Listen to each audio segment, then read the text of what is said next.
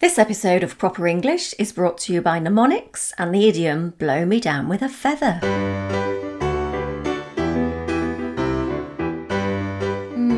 Mnemonics, love them or hate them, you just can't spell them, Dave. I see what you did there, Ali. There are plenty of mnemonics in English to help us spell difficult words. Are you ready? Big. B. Elephants. E. Can. C. Always. A. Understand. U. Small. S. Elephants. E. B. E. C. A. U. S. E. spells because. A word that native English-speaking children find notoriously difficult to learn to spell. A mnemonic is a tool that helps us to remember something. Do you know this one, Dave? My very educated mother just served noodles. I like this. It's a bit like a quiz. MVEMJSN. MV... Not a clue. Okay, it's to remember the planets in order. So Mercury, Venus, Earth. That's ours. That's our one. Yeah. Mars, Jupiter, Saturn, Neptune. There you go. Where's Pluto? Well, it got downgraded, didn't it? Oh. Did you learn a mnemonic to remember the first few digits in pi? How I love a peach, beautiful in summer. There are never suitable beautiful peaches available. So that's 3.141592653589979. Yay! Can you spell diarrhea? Yes, of course I can. I'm a brilliant speller. You are a brilliant speller, yeah. There's more than one way to spell it, actually, isn't there? Well, there is, yeah. But not just the right way and the wrong way.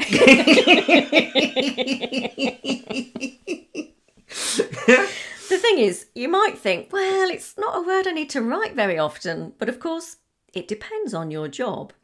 When I was a teacher, the staff in the office had to write down the reason if a child was away from school. They told me that they always wrote tummy upset because they could never remember how to spell diarrhea. If only they'd had a mnemonic to help them. Mm-hmm. How about dining in a rough restaurant? Hurry. Otherwise, in brackets, expect accidents. How appropriate. And yeah, the O, otherwise, is optional. We can use mnemonics to remember all sorts of other things. Here's one I think pretty much every English speaker uses. 30 days hath September, April, June and November. All the rest have 31 except for February alone, which has 28 and 29 in each leap year. It does lose its rhythmical impact towards the end, doesn't it? It does a bit, doesn't it? But it absolutely does the job. I still use it. I was telling Galina in Russia about this, and she told me what the Russians do. Ah, yeah, you told me. Now, let me see if I can remember. This is a visual one, so listeners, you're going to have to join in. So I make two fists, and I look at my knuckles. They're the nubbly bit, yeah? So the first knuckle is January because it has 31. All the knuckles have 31 days. Yes. Yeah. So January has 31. February in the dip in between the knuckles has 28 or 29. 29 this year. March has 31 and so on. Yep. Right? So each time you look at a knuckle, you can see another month with 31 days. Awesome. Love it. Okay, onward with mnemonics. When did Christopher Columbus sail to America? In something Dundee 2, Columbus sailed the ocean blue. Do you need a mnemonic to remember the mnemonic? I do. Yeah. Nah. It's not really perfect, is it, that? Not for someone like me, no.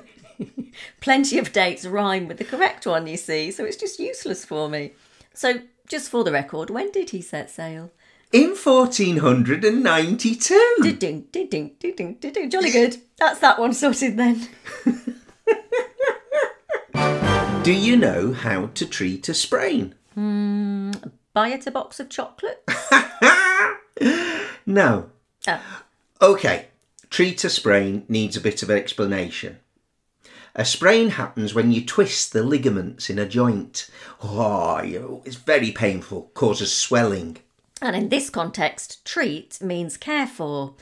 And no, I don't think I do know how to treat a sprain. Well, you can use the RICE method. That is RICE. Nothing to do with food. It's just using the word rice to remember what to do. Oh, okay. Let's see if I can work it out then. R. Rest? Yep. Rest. Stop whatever activity you're doing and try not to put any weight on the injury. I is for ice, I suppose. Oh, yeah. You're doing well. It's no numbers, you see. Ice. Yes, you apply an ice pack for up to 20 minutes every 2 to 3 hours. C.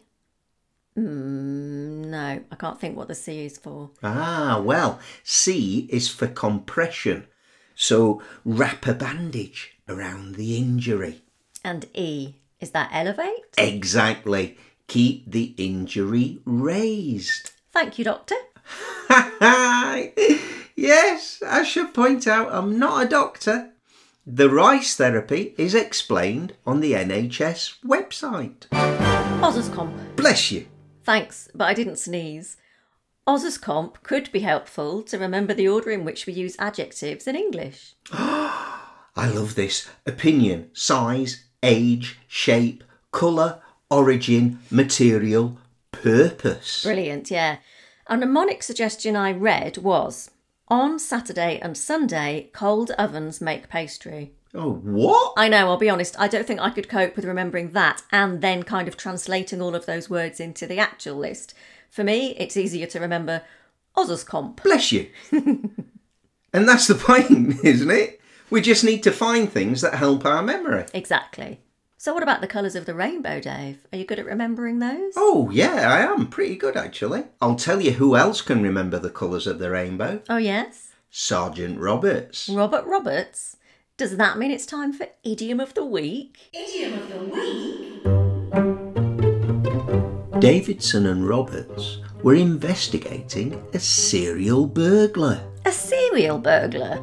Someone who breaks into people's houses to steal their cornflakes? No. A burglar who commits a series of crimes. I'm trying to narrate our story. OK, Dave. Sorry, Dave. Davidson and Roberts were investigating a serial burglar.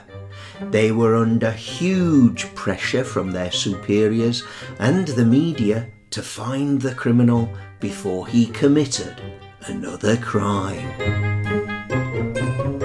This has gone on too long. 5 burglaries in less than a month, all within a mile of the other. At each one, he... Or she. Yes, or she leaves a boiled sweet at the scene. Why? What point is he... Or she. Yes, or she trying to make? Read through the list for me, Roberts. Yes, Ma'am. First burglary was at 7 Richards Road. The burglar left a red boiled sweet. Second was at 60th Avenue. The burglar left an orange sweet. Third was at 5 York Street. And the burglar left a yellow one. Are you seeing a pattern, dear listener? Can you solve the clues? Then he... Or she? Thank you, Ma'am. He or she burgled number 4 Gavel Green and left... A green sweet, yes, we know the numbers are counting back from 7. The sweets, red, orange, yellow, green. Ma'am! Red, orange, yellow, green. It's the rainbow, innit? 'Cause then he left a blue sweet and then a purple one. It's the rainbow. So that's it. No more burglaries. Well, Roberts, you're partially right, lad. Except there are 7 colours in the rainbow and we still don't know where the next burglary will take place. Well, it'll be at number 1, won't it? Yes, number 1 will be the last one if we're right, but how on earth do we fathom which number 1 it will be? The detective sat in frustrated silence. Sergeant Roberts was looking at the map showing the 6 locations. Well, blow me down with a feather. What? Oh, it's one of them idioms. It means I'm very surprised or shocked. Yes, Roberts, I know it means you're shocked. I sometimes say you could knock me down with a feather, like when I found out Roberta had asked you to marry her. But the point is what? What have you realised? Mnemonics. Blimey, now you really can blow me down with a feather. Go on. To remember the colours of the rainbow. Richard of York gave battle... But I can't remember the last bit. What's the last bit?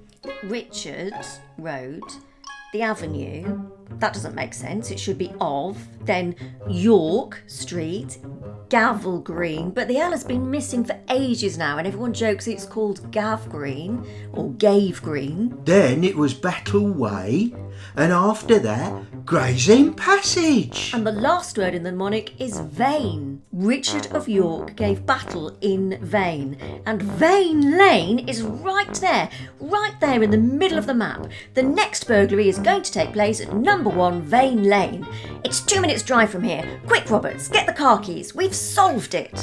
So, once again, our happy heroes have solved the case. Oh, but if you've been able to keep up... You may need to listen again a couple of times. But if you've made it this far, you may be wondering why the second burglary took place at the avenue, when the clue needed the word of. In fact, that's what I'm wondering, Ali. Yup, it is a fair question, Dave. I couldn't make up a street name based on the word of. So I had a look on the internet for ways to say of in other languages. I finally came across av in Swedish and Norwegian, and we say av instead of avenue sometimes. So I used that. Blimey, that was a bit tenuous. I guess the burglar was multilingual. I guess so. And here we are at the end of another episode of Proper English. As always, we hope you've had fun listening in on our conversation. And whether you're a new listener or a regular subscriber, why not get in touch with us? You can email us at properenglish, all one word, at sapo.pt. Or you can ask us questions on Instagram or Twitter or Facebook if you have them in your country. And don't forget to tell absolutely everyone you know about us. Friends, family, anyone who's studying or learning English. And make sure you like this episode and leave us a nice review and subscribe to us on your favourite podcast app. So, until next time, it's goodbye from me. And it's goodbye from me too. And thank you for listening to Proper English. I still can't remember how to spell mnemonics. Mnemonics.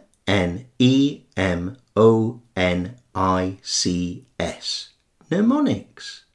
Mnemonics now erase man's oldest nemesis, insufficient cerebral storage. Well, blow me down with a feather.